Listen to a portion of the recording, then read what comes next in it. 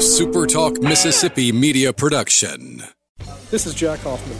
For nearly 31 years, Tico's Steakhouse has been a staple for fine dining in Jackson, Mississippi. I would like to invite you to come experience our family tradition of our hospitality, sizzling steaks, and healthy poured beverages. East County Line Road in Ridgeland, 601-956-1030. Howdy, it's Rhino here, and I wanted to say thank you for listening to Middays with Gerard Gibert here on SuperTalk Mississippi. Get ready to go beyond the headlines and join a meaningful conversation with people from around the state. You're listening to Middays with Gerard Gibert here on SuperTalk Mississippi.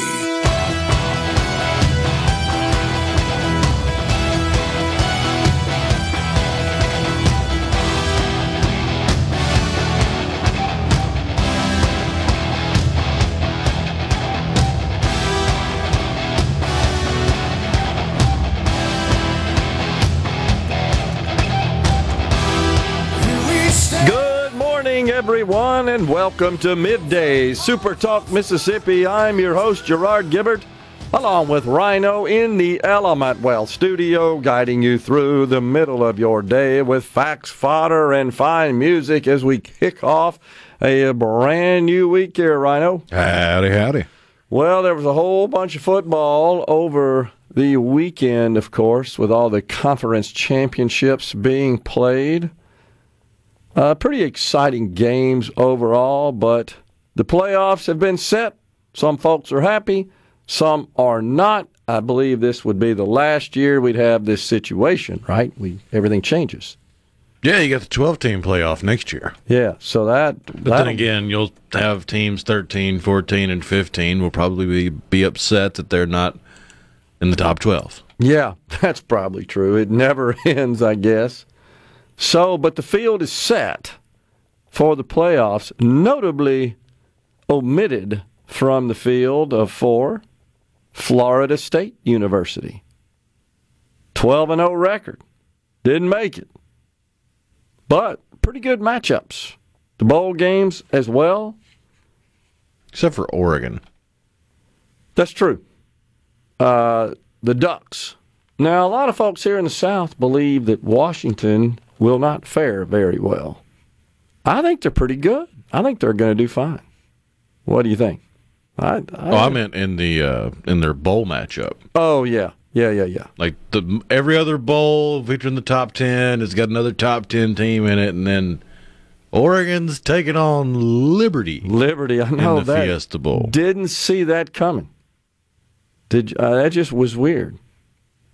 But Liberty has got an incredible record. Are they undefeated? Yeah, but who have they played? I mean, that's the problem Florida State had. Who have they played? Yeah, that is true. And I think to some extent, Florida State concerns about not being the same team now without their starting quarterback. And so going into the playoffs, maybe they're not the same. Jordan Travis from Florida State. Of course, most felt Florida State, and the Florida State camp felt they got messed over there. He, of course, was a quarterback, one of the most prolific in quarterbacks in the history of Florida State, for sure.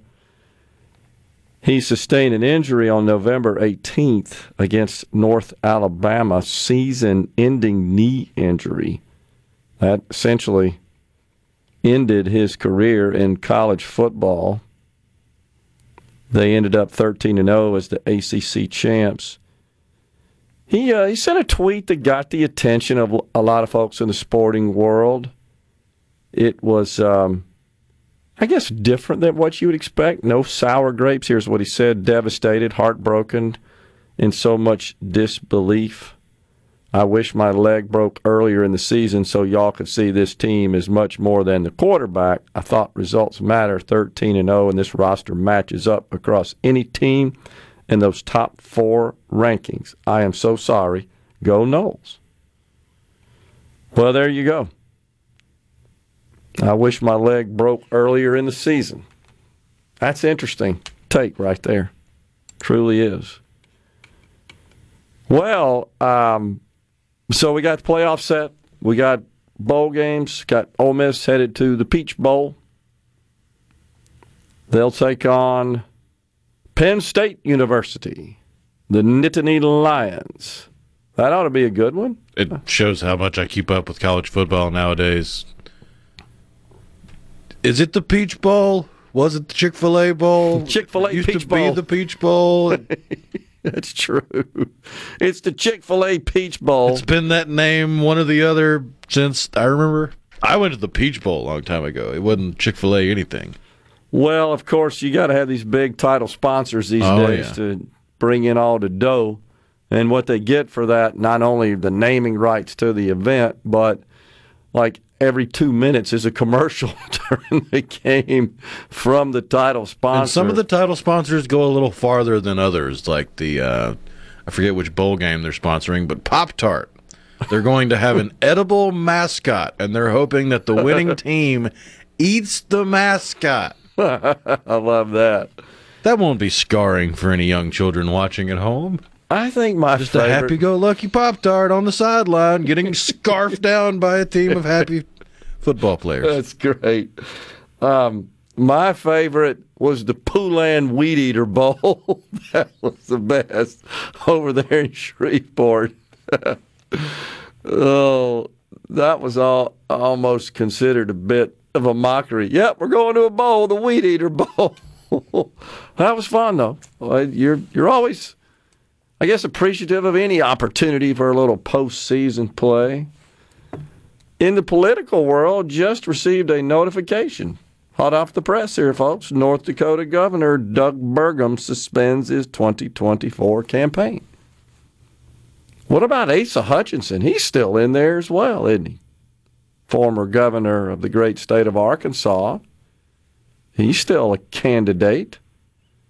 And, of course, we got a debate. So I guess it shows Burgum has more common sense than Asa.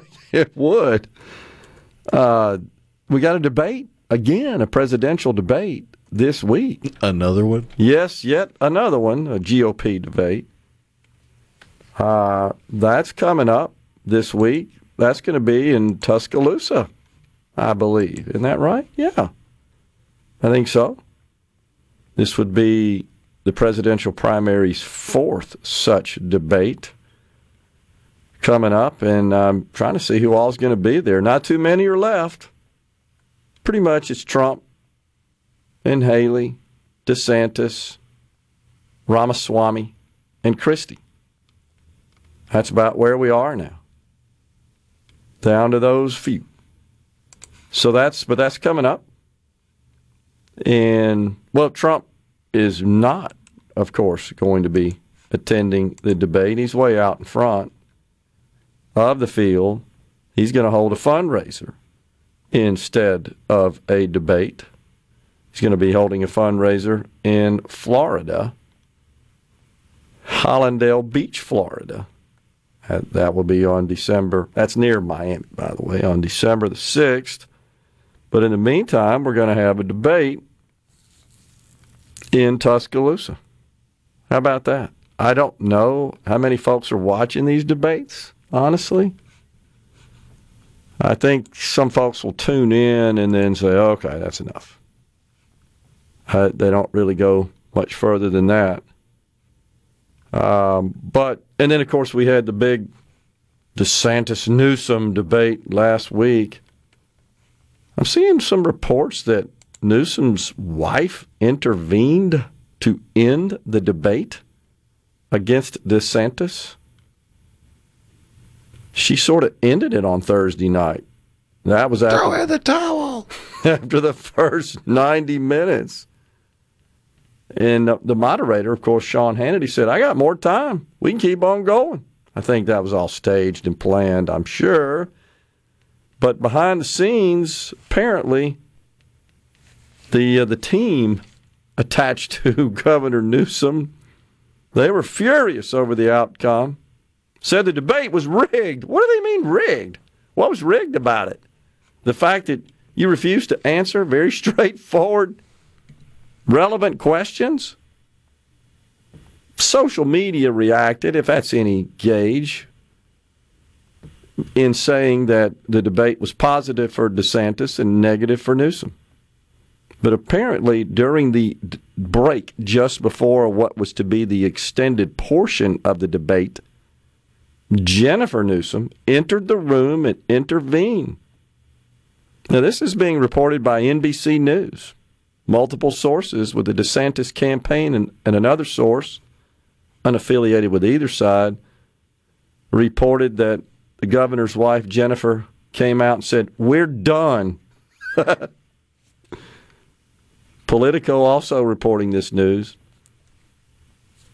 Quote, Gavin Newsom got beat so badly last night, his wife literally had to throw in the towel for him. That the statement from DeSantis spokesperson Andrew Romeo. The Newsom team claimed that both sides wanted to end the debate. I don't know. Based on how it was going at that point, I don't see the DeSantis team suggesting that the ceremonies, if you could call it that, be terminated. We've got Dr. Jennifer Bryan coming on middays at 11:05. We'll talk about healthcare in Mississippi and the increase of respiratory illnesses, particularly in the southern United States. We're in the Element Well studios. Stay with us.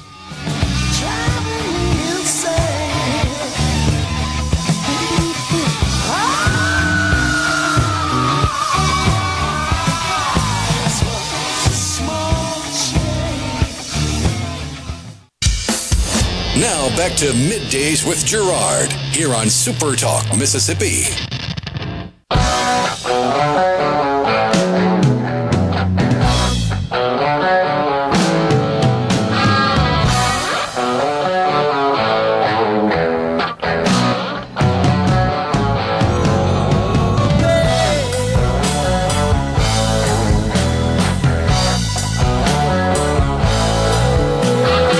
Welcome back, everyone. It's Middays, SuperTalk Mississippi. It's Monday, and that means it's a 2-hour program today. Ricky Matthews, SuperTalk Outdoors at 12:05. Watching the markets this morning, it ain't a pretty sight. The Dow is presently down 142, but the NASDAQ is really getting beat up.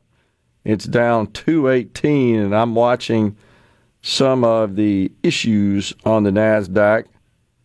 They're not faring too well this morning, although November was an incredible month for the markets and the NASDAQ in particular, and it has been really a very positive year. I'm looking at Microsoft. It is down $9.54. That's over 2.5% today. Trading at $364. I'm going to make a prediction. You can hold me to it. Now, this is the stock market here, so, predictions are about as good as throwing darts at a board from far away, right? Microsoft presently trading for $364. I say it approaches $500 this time next year. I know, that's bold. It's a heck of a jump. That's bold, that's radical, that's crazy. I get it. It's just a prediction at this point. But I think it's possible. The funny money, as you like to call it, it's doing pretty well. It's way on up there. Still nowhere near its highs, but yeah. Yeah, that's right. But I didn't know that, honestly, it would get to where it is today based on its trajectory a short couple of months ago. Oh, wow, yeah. Bitcoin's over 40,000. It is, yeah. What was the high? 60-something? Yeah, that's kind of what I was thinking. Couldn't remember if it was 50s or 60s. 64,912. Okay. So it's 40. It's at 2/3 of the high right now. But there's a lot of folks that are pretty happy when they bought the dip, as they say. If they, of course, who knows how they have handled that transaction, that trade. Nonetheless, the Dow down. Now it's down 160. The NASDAQ down considerably as well. It is down 218. That is 1.5%. So that's a big retreat on this day. And the reason is because bond yields are up. Bond yields increase when the government has to sell bonds at a lower price than the face value of those bonds. And you know what the problem there is?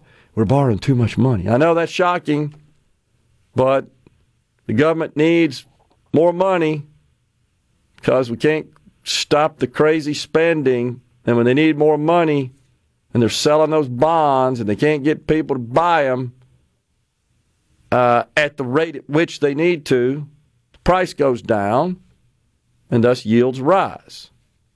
And that has an impact on the markets. So that's where we are. I'm seeing more. I think the handicap, the probability, there is such a metric of the Fed backing off and actually decreasing rates in March. I think that's now over 75%. 75% probability that the Federal Reserve will reduce the Fed funds rate. They didn't specify an amount. I would suspect it would be a quarter, maybe a half. But now it's predicted and widely believed by economists that in March we'll see a retreat, a pivot. That'd be something. I'm also seeing more and more economists believe that we're approaching a period of deflation. Wow. Man, will Biden go crazy with that one? If that happens, we already have the rate of inflation moderating significantly, and he's taking victory laps on that, of course, without really explaining what that means, because still, relative to what the price of everything was before he took office, it's up substantially. You want to hear my bold prediction? What's that? If we do reach deflation, Biden will just do victory laps for that too. That's true. That is true. But something that's interesting related to that is that lots of Democrats are starting to ditch pushing the term Bidenomics. The catchphrase, I guess it's got a lot of issues. It's seen as tone deaf because voters are saying, wait, my situation isn't better under Biden. It's worse. Why are you touting this? Why have you assigned this label to something that's really not good? So many Democrats are now starting to distance themselves. The Democrat convention is no longer including the term in its press releases or on social media. How about that? Well, that's, I think, pretty easy to understand. It's actually not the Democratic Congressional Campaign Committee, the DCCC, and House Majority PAC. Those are two big fundraising outfits for the Democrats. Both have said we're not going to really emphasize Bidenomics. Now they've got a new term, people over politics. How about that? People over politics, that's their new term. How can the Democrats with a straight face say that? Their policies aren't about people over politics. It's quite the opposite. They would be more accurate in saying, gimme, power to me over the people. That's what they want.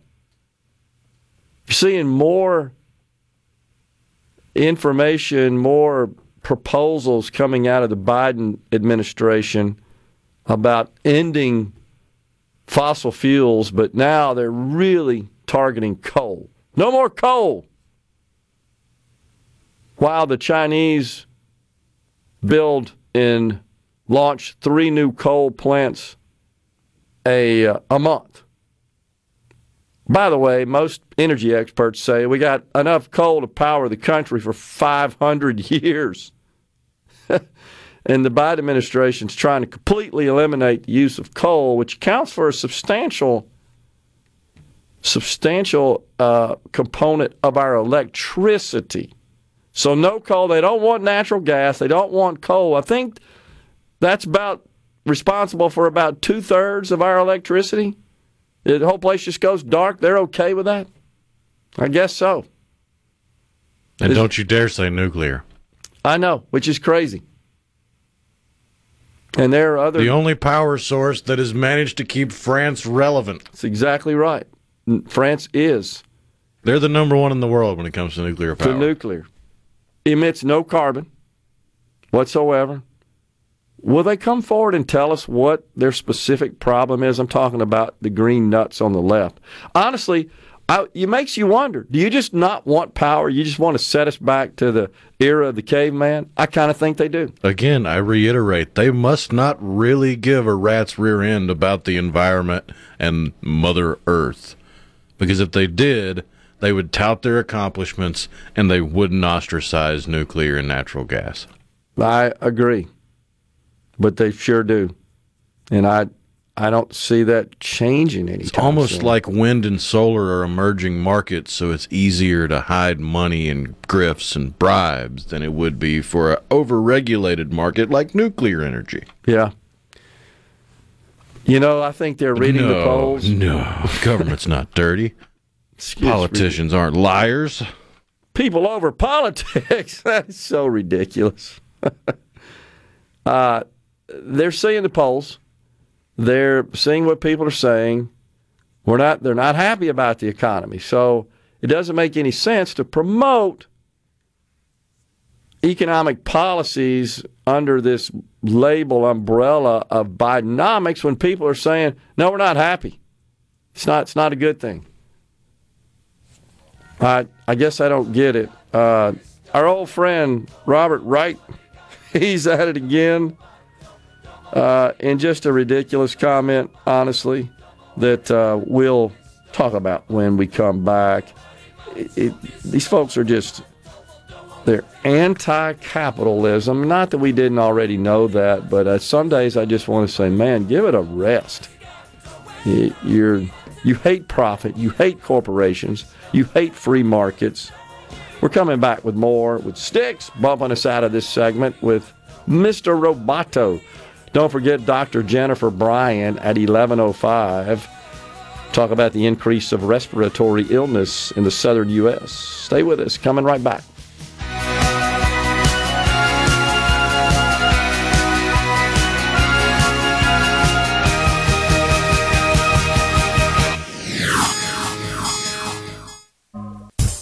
You're listening to Middays with Gerard Gibert, here on SuperTalk Mississippi.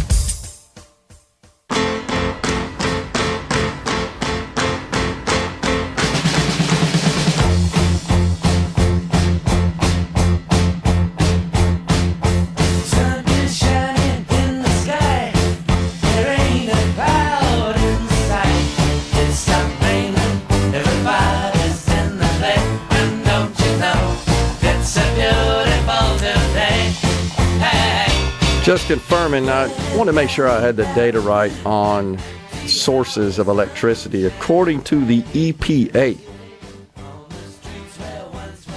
gas accounts for 38.4% of total electricity, and coal is 21.9%. So 70% comes from those two sources, which the Democrats want to completely eliminate. What the heck are we going to do? Work in the dark? Live in the dark? I guess they're okay with that. I don't know.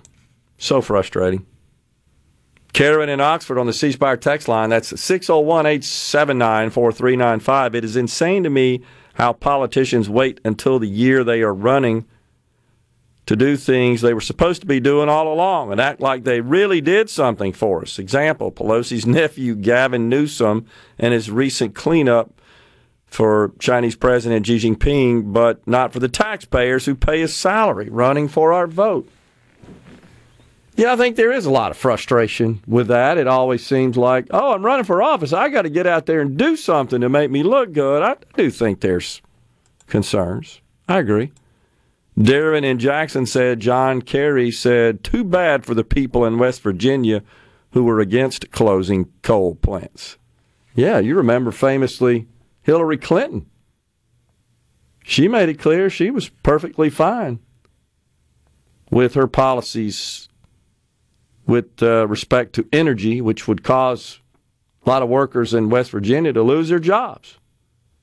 Remember the refrain? They could learn to code. Code, yeah, I do. It's so dumb. Louis from the 662 says they need to be concerned with the 18 plastic bags that Walmart sent home with me yesterday. I think there's some states you got to bring your own bags. Isn't that right? And there's some policies. I don't know if it's statewide, but yeah, there are some municipalities. Maybe it's municipality, yeah. I think Austin, Texas is one that has some sort of shopping bag ordinances. Don't remember exactly what those are, but there's something in Austin related to that, I remember. The coal thing is strange. It runs the world on the C Spire text line. I don't believe there is a realistic path for our country to recover on the C Spire text line. I disagree. I think our best days are ahead. You absolutely have to think positively and optimistically. If you think negatively and pessimistically, typically those thoughts tend to come to fruition. I think it's important we remain positive and optimistic. That doesn't mean we just dismiss what truly are our most pressing challenges and issues. No, quite the contrary. We have to keep pushing back, pushing through, making life better. If that's the case, I've said this before, would you be really willing to go down to a local hospital, to the maternity ward, and tell the parents, don't have that child. It's past the point of recovery. Everything's going downhill from here. Disaster awaits. Armageddon, catastrophic. I don't believe that. I really don't. And I don't think we can address our issues, solve problems, and make the world and our country, our state, our communities better unless we stay focused on that. Robert Wright, he says, no, the debt isn't out of control under Biden. The debt as a share of the GDP has actually fallen since Biden took office. A tax on stock buybacks, a minimum corporate income tax, funding the IRS to take on rich tax cheats. All of these things are, in fact, reducing the deficit. No, sir, they're not. That's just mathematically inaccurate. Once again, referring to the deficit in Trump's last year during the COVID year of 2020, it's absolutely true that the country produced a record deficit that year because of the COVID stuff. All Democrats, all Republicans supported the legislation that produced that. That was an anomaly, an aberration. And we can discuss the merits and the problems with that approach all day long and not come out, I don't think, with any conclusion. But it is absolutely true that Joe Biden, because he wanted to completely expunge any remnants, anything attached to Donald Trump, he had to ram through that $1.9 trillion American Rescue Plan. Had to ram that through. Then the CHIPS Act. Then the infrastructure bill. Had to do all that. Bottom line is Joe Biden has produced more deficits in his first 3 years. 3.5 years, he'll hit where Trump was. And after 4 years, he will exceed Trump. And that's without COVID. That's without COVID. So you're wrong, Mr. Wright. And the deficit's not going down. That's just wrong. I actually have some audio here of Mr. Reich talking about Bidenomics and the economy. Here we go. Remain calm. All is well. Stay calm. All is well. How can he lie like that? How He's can got you lots of practice. How can you be happy with a $2 trillion deficit? This year's going to be 2.2, 2.3. How can you be happy about that? And that's no COVID. How can you say, oh, the economy is rebounding, it's just in wonderful condition, when you're producing and the government is completely under control from a revenue and spending perspective when you're generating $2 trillion deficits? I don't get it. How can you say that with a straight face? I guess they don't care.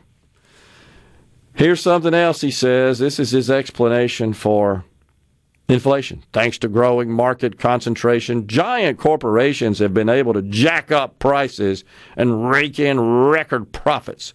The result, CEOs and executives get to pocket excess profits while everyday Americans get their pockets picked. Isn't he clever?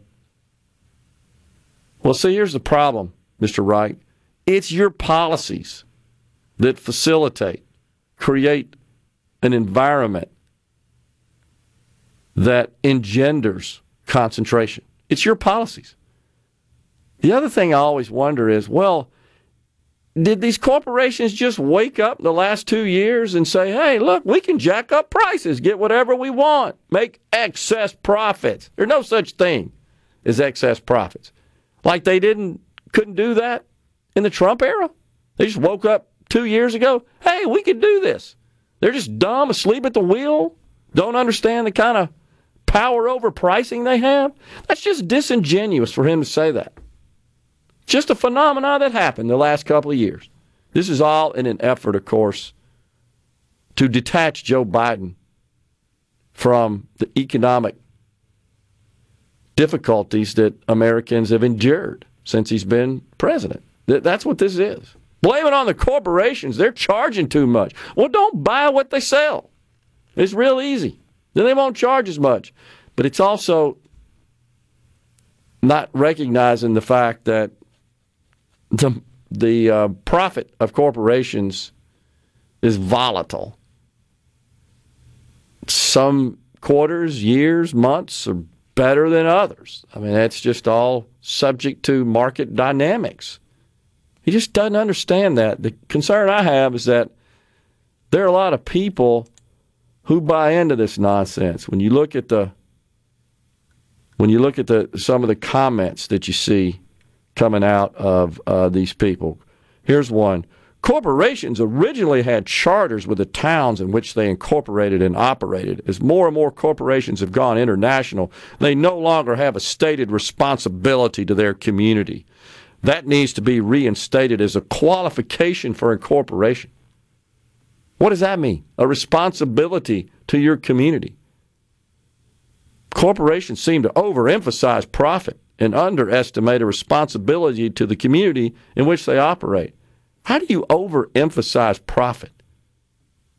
If you're a student in school and you're pursuing the top grade in every class you take, are you overemphasizing your performance in the classroom? If you're engaged in sporting competition and you aspire to win every contest, are you overemphasizing winning? What the hell does that mean?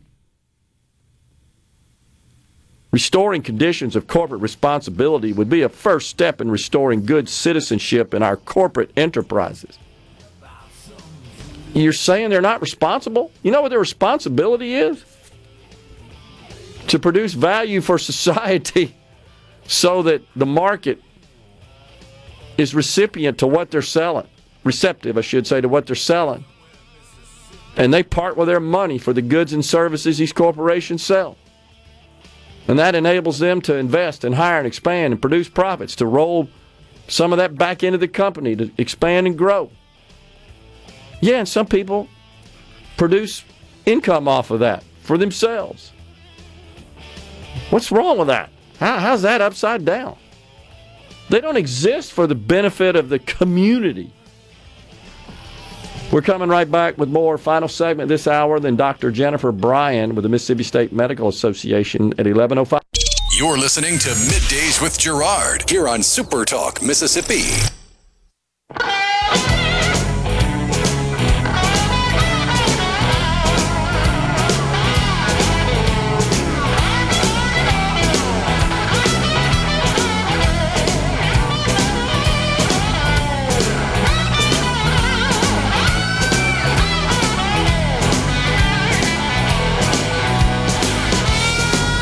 We are back in the Element Well studio. I knew there was something about Austin in the bags. Single-use carry-out bags.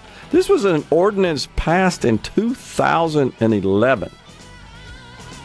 And essentially, it went into effect in March 2013. And it regulated the types of bags that could be distributed by businesses in Austin.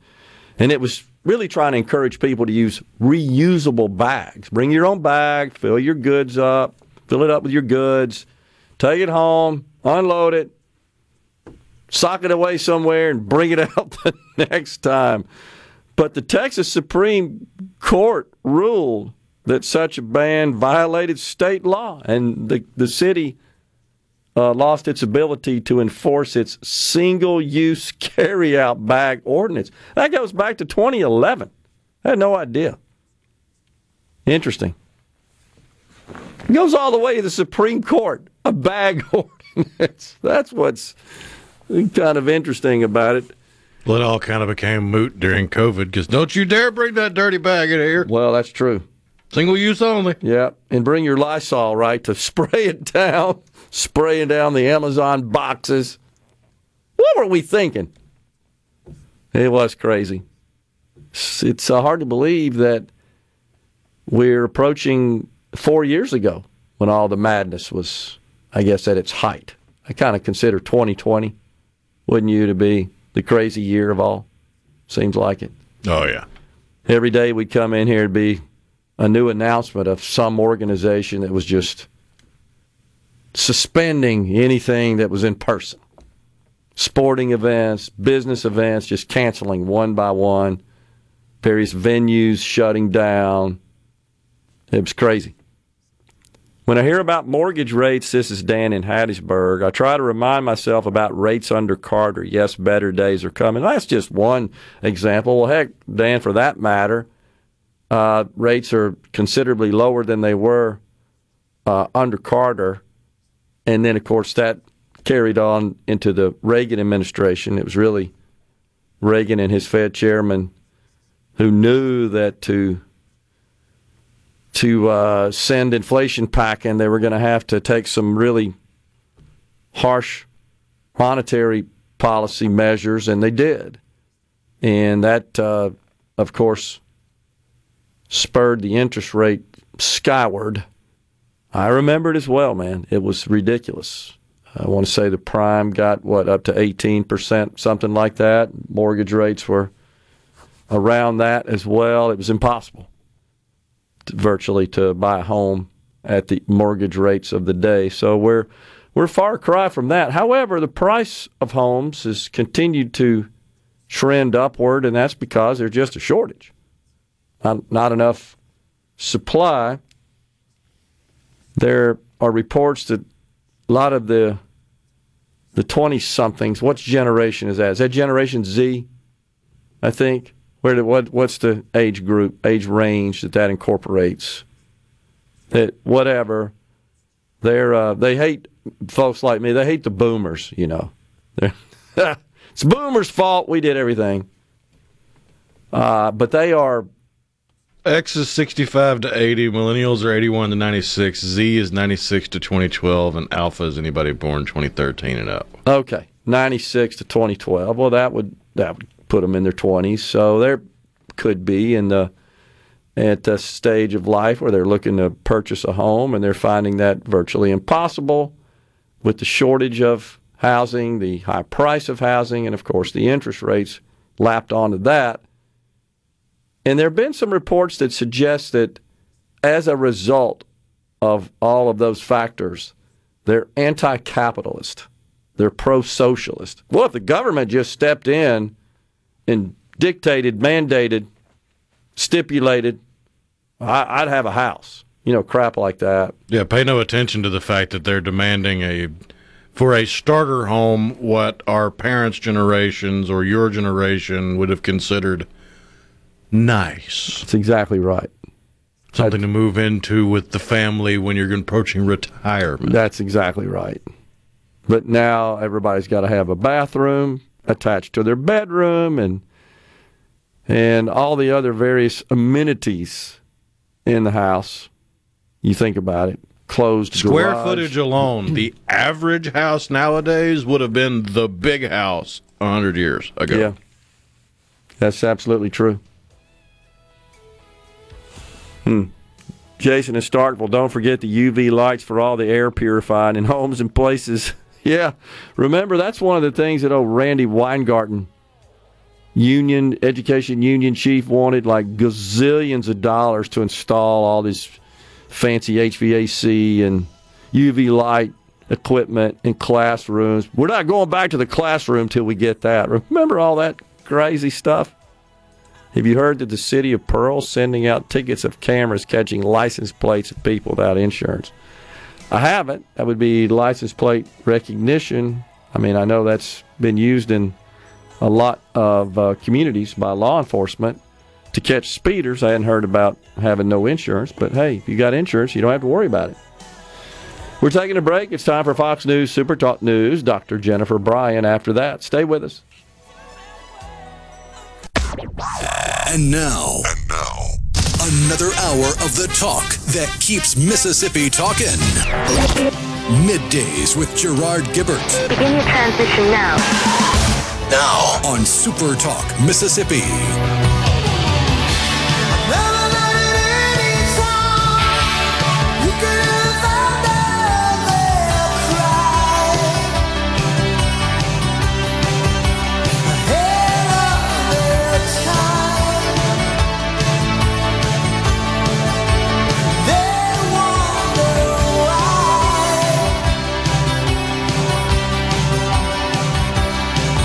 Welcome back, everyone. It's hour 2 of Middays. We are in the Element Wealth studio today. We welcome to the program now Dr. Jennifer Bryan with the Mississippi State Medical Association, the Board of Trustees, President-elect. Dr. Bryan, always good to see you. Thanks for coming in. Oh, good morning. Thanks for having me. Well, these respiratory illnesses are starting to get lots of attention. Of course, here in the United States, a couple of states in particular are experiencing what appears to be almost an epidemic of childhood respiratory illness. Mm-hmm. And then lots of reports again coming out of China as well. Hospitals being overwhelmed with this issue. What's going on here? So it's multifactorial. I mean, first of all, we're okay. I think our biggest threat here is flu. COVID's running a second there, and lots of respiratory stuff this year. But the white lung stuff with the kids, that's not really a medical diagnosis term. It's just the way the pneumonia looks on the x-ray. Okay. We're seeing just a lot of respiratory stuff. I don't necessarily think it's connected to China, though. It's difficult to get information out of China. So, and when you do, you can't rely on it. Right. But what we're seeing are typical respiratory pathogens like mycobacterium, atypical pneumonia, the typical cold viruses and flu and COVID. And so we are seeing these clusters of outbreaks. And it's what we've already learned over the past few years. People are coming indoors. It's cooler. They're breathing. They're coughing. So you're going to see these outbreaks. As to what's happening in China, from what we are hearing, it's mycobacterium and a lot of the typical pathogens there as well. And we could speculate as to why they're having more problems than we are with handling it. But nonetheless, I'm not overly concerned, but we are watching all of that. Why children? That's just who they target. Same thing we talk about children and older folks when it comes to viruses. The adult human with intact immune system does the best. Children don't have as strong an immune system as adults, just like elderly. That wanes later in life as well, and particularly with medical conditions. Well, I believe it's Ohio, right? It's one of the states which has reporting a number of children being hospitalized with this. What's the treatment?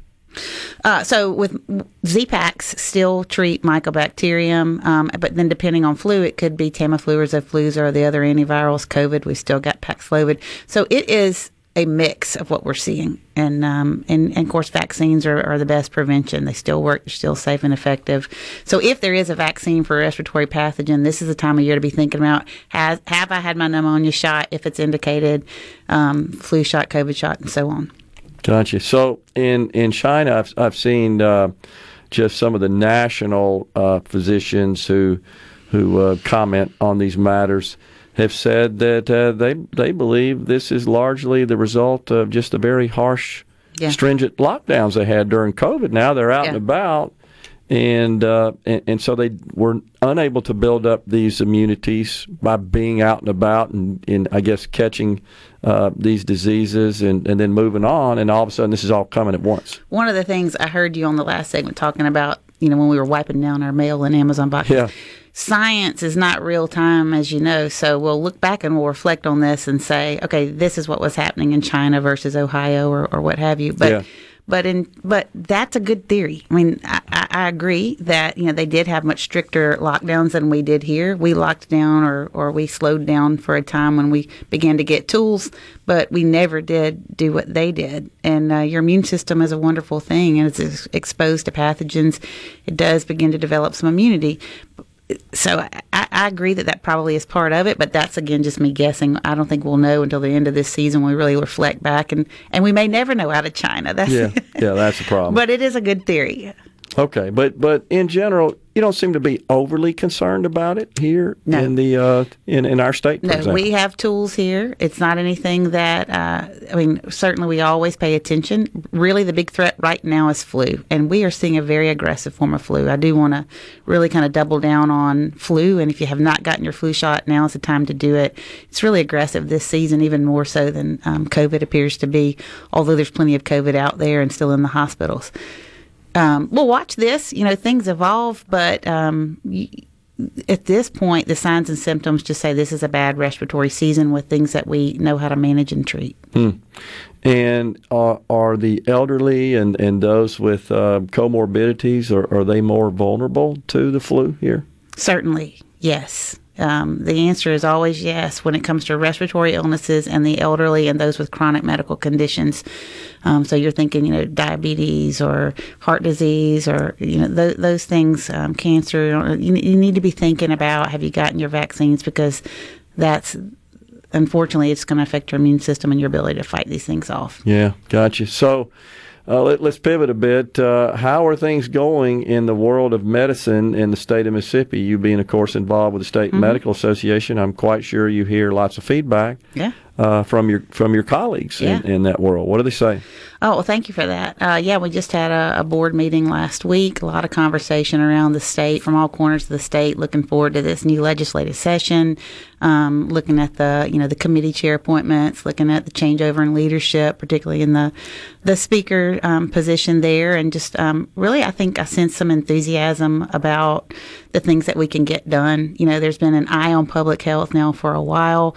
We've all talked about the elephant in the room that is just, our health care and what do we do about it and how do we take care of our people and what's going to happen with the hospitals. But I'm sensing a renewed interest and enthusiasm that we're going to be able to get some things hopefully accomplished that meet some of those goals. We're still looking at the same issues with I think about kratom and the substances of abuse there and how we kind of get a handle on that before that horse gets out of the barn every time and we end up chasing it backwards. We're looking at the prior authorization bill that previously did not go forth, but we're excited about having another bite at that apple, and then just again looking at the Medicaid program, looking at the hospitals, and just really coming together. Lots of initiatives.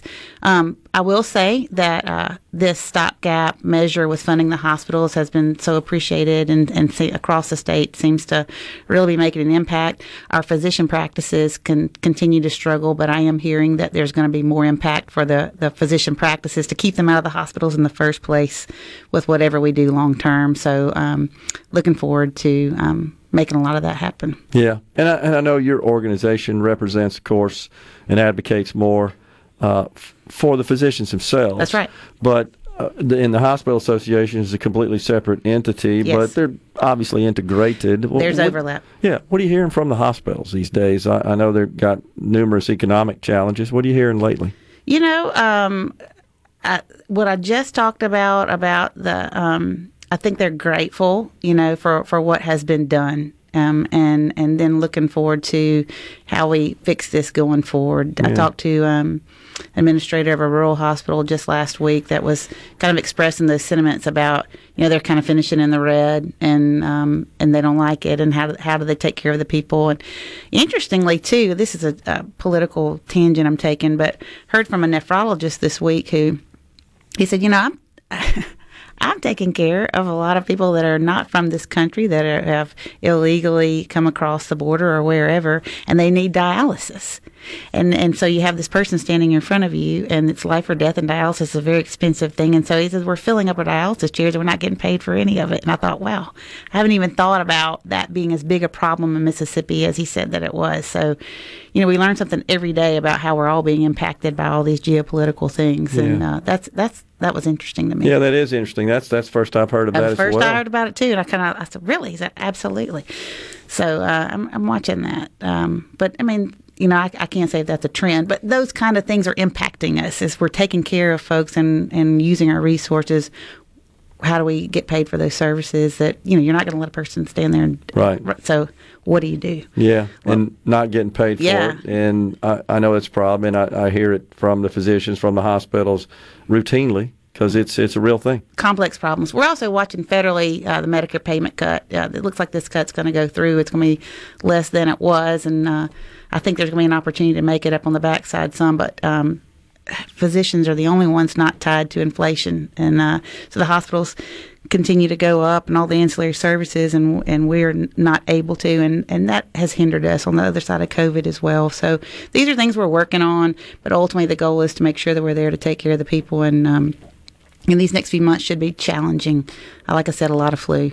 But I think we're okay right now. We'll just continue to monitor. Yeah, well, certainly I hope so. And always appreciate you coming on, Dr. Jennifer Bryan. Hey, thanks a lot. for having me. Yep.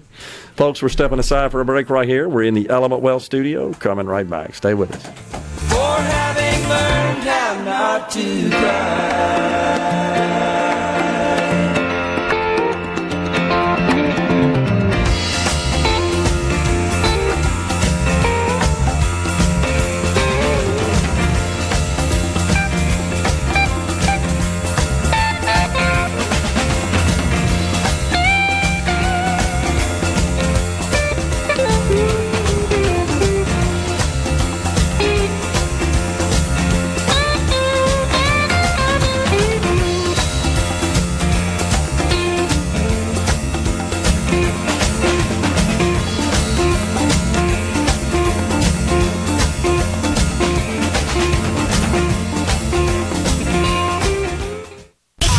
Middays with Gerard Gibert. Let's do this.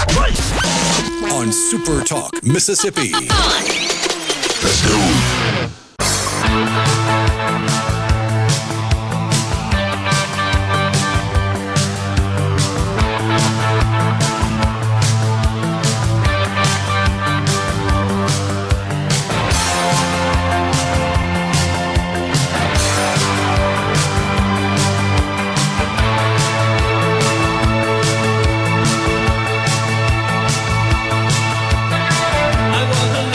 Well, I think you could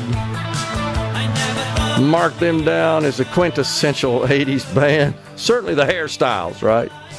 Oh, for sure. For sure, that's right. Gag me with I can't even get it out.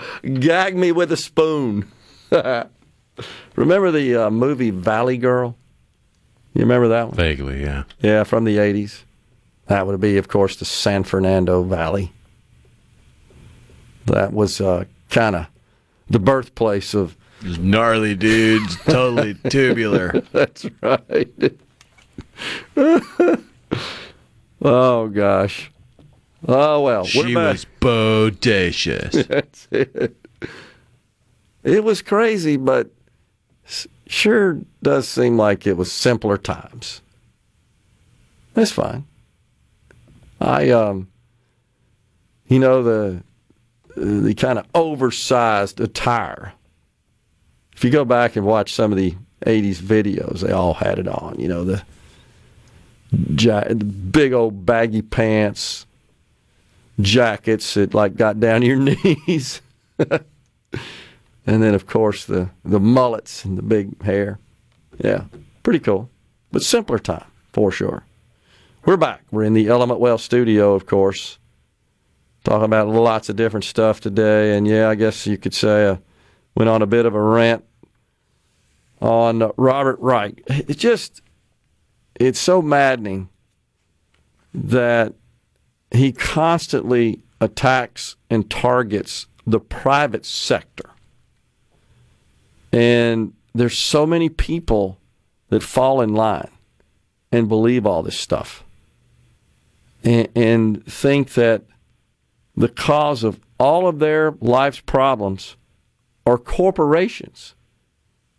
Yet they willfully part with their money and exchange their money, their income, for the stuff corporations make. Now, I'm not defending corporations per se. I'm defending markets. And this fool doesn't believe in markets. And everything's all about CEOs. You take all the CEO pay, it amounts to nothing. Zero. Zilch. In a $23 trillion economy. And to rationalize that $33 trillion in debt is okay based on the percent of the GDP it represents, it's absolutely true that when you look at a balance sheet of a company, that you look at the ratio of their debt to income. There's a number of different metrics, but that's a key one. That's leverage. It's considered leverage. There's no doubt. Lenders consider that. But that's not the same when it comes to government, because lenders are taking risk. Taxpayers are absorbing the costs. And in this case, in our country, it manifests as inflation. It's not that they're sending you a bill. It's not that your taxes are going up to cover the deficits and the debt. It's that the government's borrowing boosts inflation, and you're paying for it through the cost of the goods and services that you buy to live. That just seems to be lost. But I find it fascinating that the Democrats now are dropping the term Bidenomics as part of their messaging. Here at home, we have been quite open in discussing our concerns about the public employees retirement system. And I attended an event this past Saturday, a breakfast that is typically attended by, it's in Rankin County, by a number of folks that have an interest in politics, a number of elected officials, etc. One of those was, who's a regular attendee, is a representative whose district is in Rankin County. It's Representative Gene Newman. It's a good guy. Serves in the House of Representatives. And, of course, this would be the last meeting, or maybe the next to the last meeting before I had to look at the schedule. It's always the first Saturday of the month before the legislature gets into session. And he addressed the group talking about what he thought the legislature was going to be working on. I found that fascinating. But he said PERS. I was shocked, honestly, Rhino, that he made the point that was, in his view, the most important issue. And he assured those in attendance that benefits would not be on the table to existing beneficiaries. And I think he made some statement about those within some striking distance of retirement, including the cost of living adjustment, commonly known as the 13th check. But I was at least pleased that he said this is something we got to work on. And he indicated he felt that it would be an issue that the legislature, certainly on the House side, would take up not too long after they gathered up in the Capitol and launched the new session. So that will be interesting. He also talked about the ballot initiative. That is something that we have not had here in the state of Mississippi now for 3 years, I believe. That requires the legislature to pass some legislation and, of course, be signed by the governor to reinstate the ballot initiative. That's after the Supreme Court struck down what we presently have in our Constitution. We don't really have a working mechanism that would pass the legal muster in the Supreme Court for the folks to put a measure on the ballot. We don't have such. So he mentioned that. Of course, there's been a couple of, I guess you could call them false starts. We couldn't get both chambers aligned on what such a program would look like so that it would get the necessary votes, send it to the governor. Actually, as I recall, Rhino, that would not have to go to the governor. It'd have to go to the people. The governor does not have to sign off on such a resolution. It would be a measure that would go to the ballot for the people to ratify, which would amend our Constitution. So we'll see if we can get that going in the next session, in the next term. See if we can get some consensus between the House and the Senate. Thus far, we've been unable to achieve such. Gerard, I'm pretty sure that Robert Reich has never been accused of being an economist, says Robert and Brandon. Well, that's an interesting thought, Robert. You're probably right in that regard.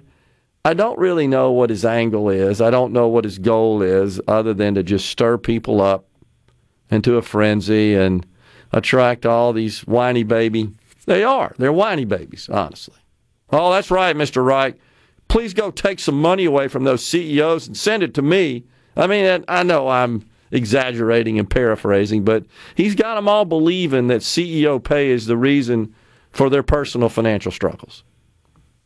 And I again point out, well, if your assessment, Mr. Reich, is that the corporate concentration and the record profits is the cause of inflation, I just ask, where were they in 2018 and 19 when inflation was less than 2%? Gas was under $2. Where were they then? They didn't have that kind of power then? Well, if that's the case, well, let's bring Trump back in. You make a case for him. It's unbelievable. We're collecting more money than we ever have in the terms of revenue. We just spend more. A lot more.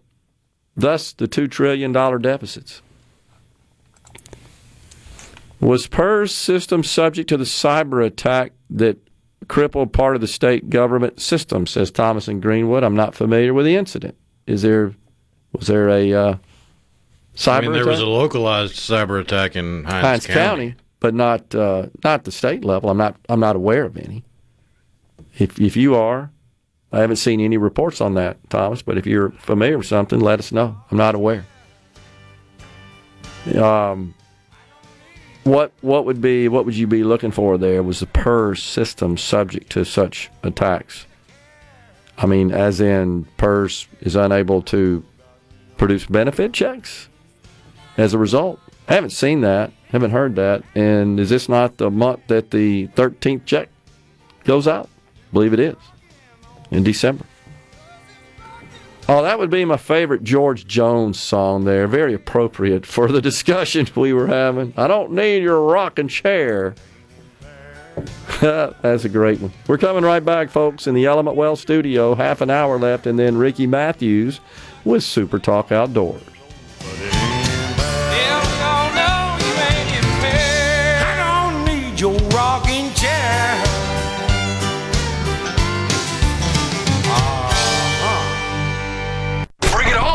Middays with Gerard Gibert. It is on SuperTalk Mississippi.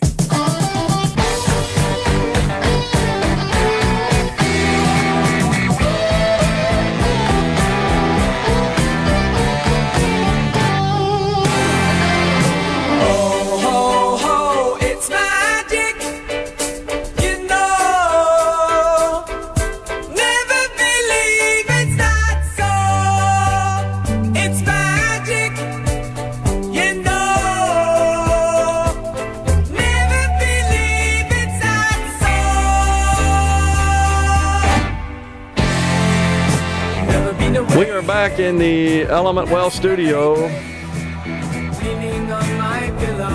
We thank you so much for joining us. So, what were you just telling me about the Senator Rick Scott from the Sunshine State of Florida? What's he done now? He has penned a letter on United States Senate letterhead to Mr. Boo Corrigan, Selection Committee Chairman of the College Football Playoff, demanding answers and transparency from the Selection Committee following its unprecedented exclusion of Florida State football from the playoffs.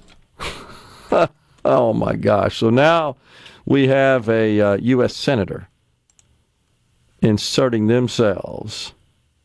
That's something. I request that you immediately respond to this letter with the following information, and then it's got 10 demands of information. Wow. Unbelievable. Well, let's see here on the C-Spire text line, the list of states that seem to be having, this is Louis from the 662, difficulty with respiratory issues look to be primarily the liberal states that stayed masked up much longer than conservative states. Well, that's not actually true. Louisiana and South Carolina are in the very high category. Alabama, California, Colorado, Florida, Georgia, Mississippi, New Mexico, Tennessee, Texas are just behind them. So I don't know that there's any correlation there at this point. I don't know that we have enough data. Gary in the Berg says, Enforce E-Verify solves a lot of problems. Well, that does for jobs, Gary, but it doesn't solve the problem of people streaming across the border and just traveling throughout the country, landing like here, states is Mississippi. They get sick, they're going to go to the doctor, usually the ER, and they're not going to be able to turn them away. Just simple as that. That's the problem of trying to convert, or this idea, this concept of having a 100% free market. I'd love for that to be the case in healthcare, and that's because the hospitals, in particular the ERs, are not going to turn away a sick person. And in fact, law precludes them from doing so. Law that was passed under Ronald Reagan, 1986, known as EMTALA. It's kind of hard to have a free market if the provider of a service must deliver that service without payment, knowing that the patient cannot pay, will not pay.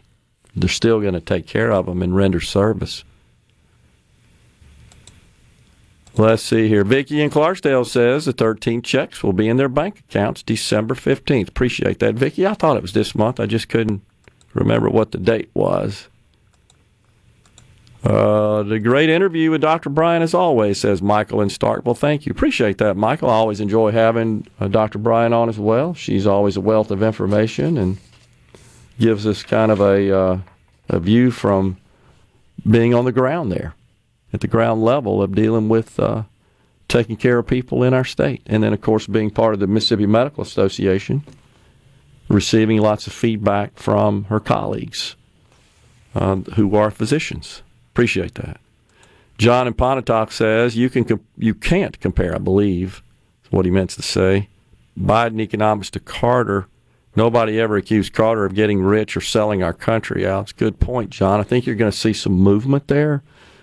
If you guys have been following the news, Representative James Comer from Kentucky chairs the House Oversight Committee. You probably heard Michael Guest, if you were able to last week, our congressman from the 3rd District discussed that Representative Comer and his fellow committee members I think they're getting close to pressing forward with some sort of impeachment hearing in the House of Representatives. That's where it originates. Of course, that's got no chance of a conviction in the Senate.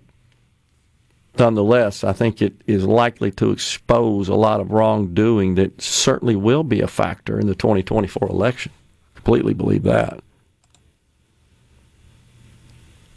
Let's see. David and Jackson sent a very long text. What difference does it make if we have a ballot initiative? They've already proven that if they don't like something the people pass and they're going to strike it down for some reason and implement their own kind of bill, the government is no longer accountable to us, etc. What do you say? If they don't feel like they are anyway, just like with this Pearl passing this law about sending drivers no insurance tickets using traffic cameras. The man that sat in your chair fought tooth and nail to keep traffic camera tickets out of Mississippi. He was 1,000% against it, and he's the reason we don't have them. But now they think they're finding loopholes to be able to do whatever they want. Sorry for the rant, I'm just frustrated. Well, I guess, I can't really speak to past opinions, and I'm not advocating for it. I guess I'm just wondering, why do we have so many people that are breaking the law, that aren't carrying insurance? And speeding. I mean, those are against the law. And if that would mean, I guess you could go back to fighting radar, right? Hadn't that been a very controversial matter with respect to law enforcement, traffic and law enforcement in particular? The fact is, it's against the law. And if, I guess my feeling on it is if technology somehow, I get the concerns about it being intrusive, although it's not like your license plate isn't out there for the public to see. You don't hide it. In fact, you have to display it by law. So using machines to read license plates, why do you, I guess I would wonder, how do they figure out if you don't have insurance? What am I missing there? Is there some sort of report you make when you purchase your automobile insurance? Do you have to report that to the government? Hey, I got automobile insurance. I thought you just had to carry proof of it in your car. So how would a license plate recognition system know you don't have insurance? It would have to query some sort of system that has a record of who has it and who doesn't, but I'm not aware of any systems or any laws, requirements, processes we have in place where when you buy automobile insurance, you report that, unless the insurers are reporting it. If that's the case, why do you need to scan license plates? I mean, I guess it's possible you could have a license, you could have a registered vehicle and not drive it, and therefore it wouldn't have to be registered, insured. I don't know. That's a little over my pay grade.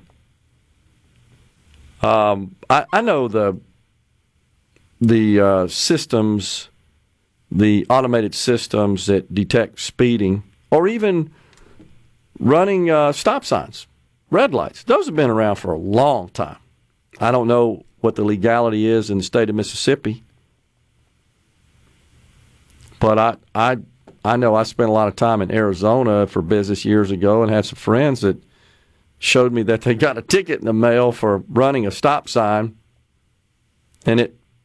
or a stop light, pardon me, and it sent them a photo of the car just past the intersection with the light showing red. And I guess that was their basis for ticketing them. That's interesting. It queries the state database of who has insurance, says Thomas in Greenwood. Who reports that, Thomas?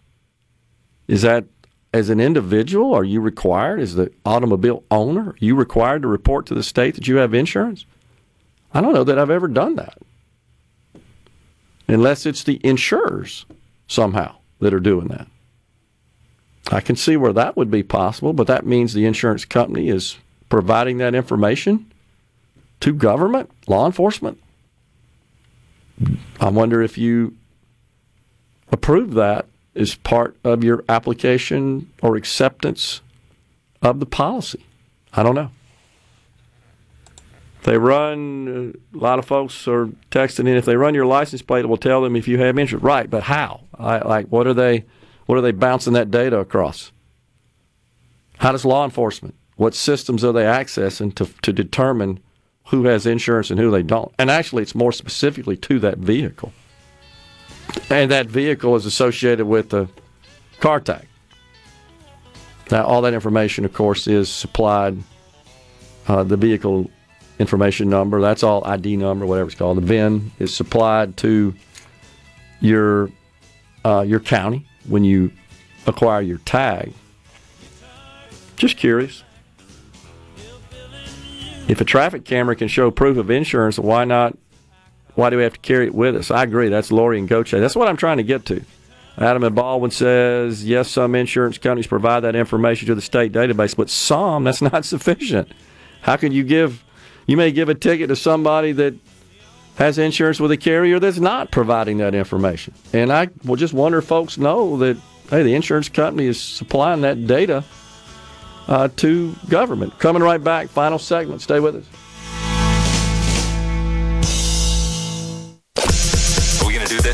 Middays with Gerard Gibert. Keep rolling. 3, 2, 1.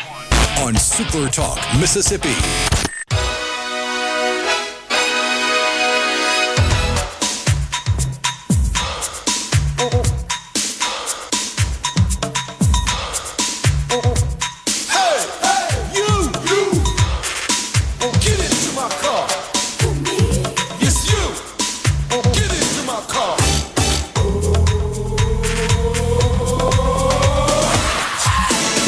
Right on cue there. So I got to tell you, folks, we got a lot of texts. Rhino, I think you can agree with me on this. You would agree with me on this. We got a lot of text on this subject, and there's none agree. Everybody's got a different take. You can't do that. You can do that. It's some of them. They doing something special. So the bottom line is we don't know. Honestly, I freely admit I don't know. Rhino did send me the. Yeah, I've got the code section right here, and in Title 17 under Local Government Provisions Common to Counties and Municipalities, in Chapter 25, which is General Provisions Relating to Counties and Municipalities, Code Section 17-25-19, Prohibition against ordinance authorizing use of automated recording equipment to enforce compliance with or impose penalties for violation of traffic laws.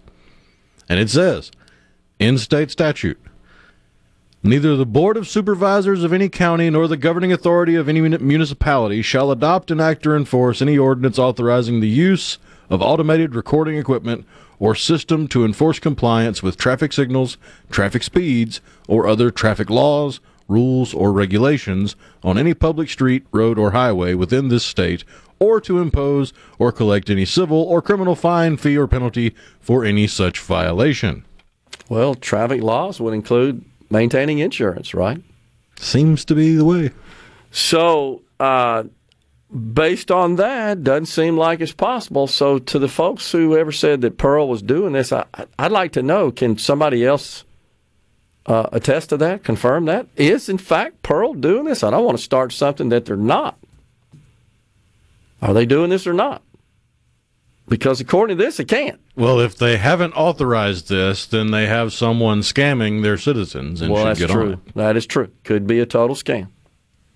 So either they need to be made aware that they're breaking the law, or they need to be made aware that someone is breaking the law in their name. Right. There you go. They snuck in later with this insurance crap, says Thomas in Greenwood. Who's they? What insurance crap? It's a criminal act to drive without insurance in Mississippi, but those companies issue a civil penalty. It's just a scam. What's a scam? That you have to have insurance to drive a vehicle? Is that what he's saying? Is a scam? Local news reported it on the C Spire text line. Okay. Haven't seen it. They were talking about it this morning. I didn't hear it, Karen. I had a meeting this morning. I didn't hear it. That somebody else said the same thing. So, but based on, and Rhino sent this to me, I mean, based on this code, it doesn't look like that's legal. So I just wonder, is this something that was authorized by, what do they call them? The governing authority of any municipality? That would be the folks in charge of the city of Pearl. Or is this something that they have directed their police department to do, but it's in violation of law? Interesting.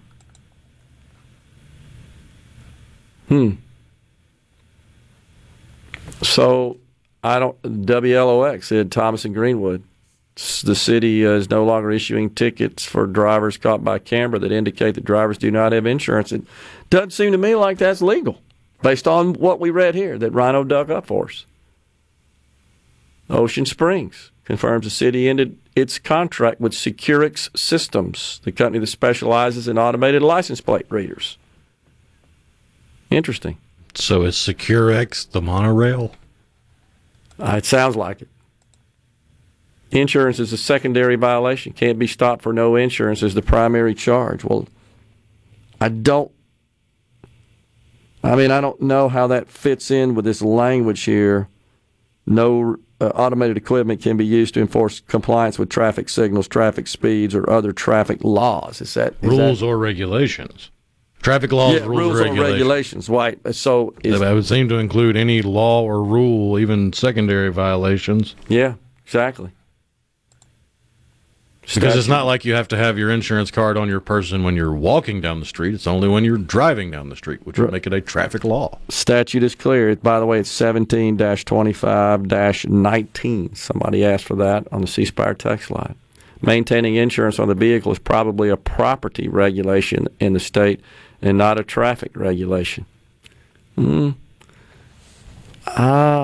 you have to have insurance on a vehicle if you don't drive it? I don't know.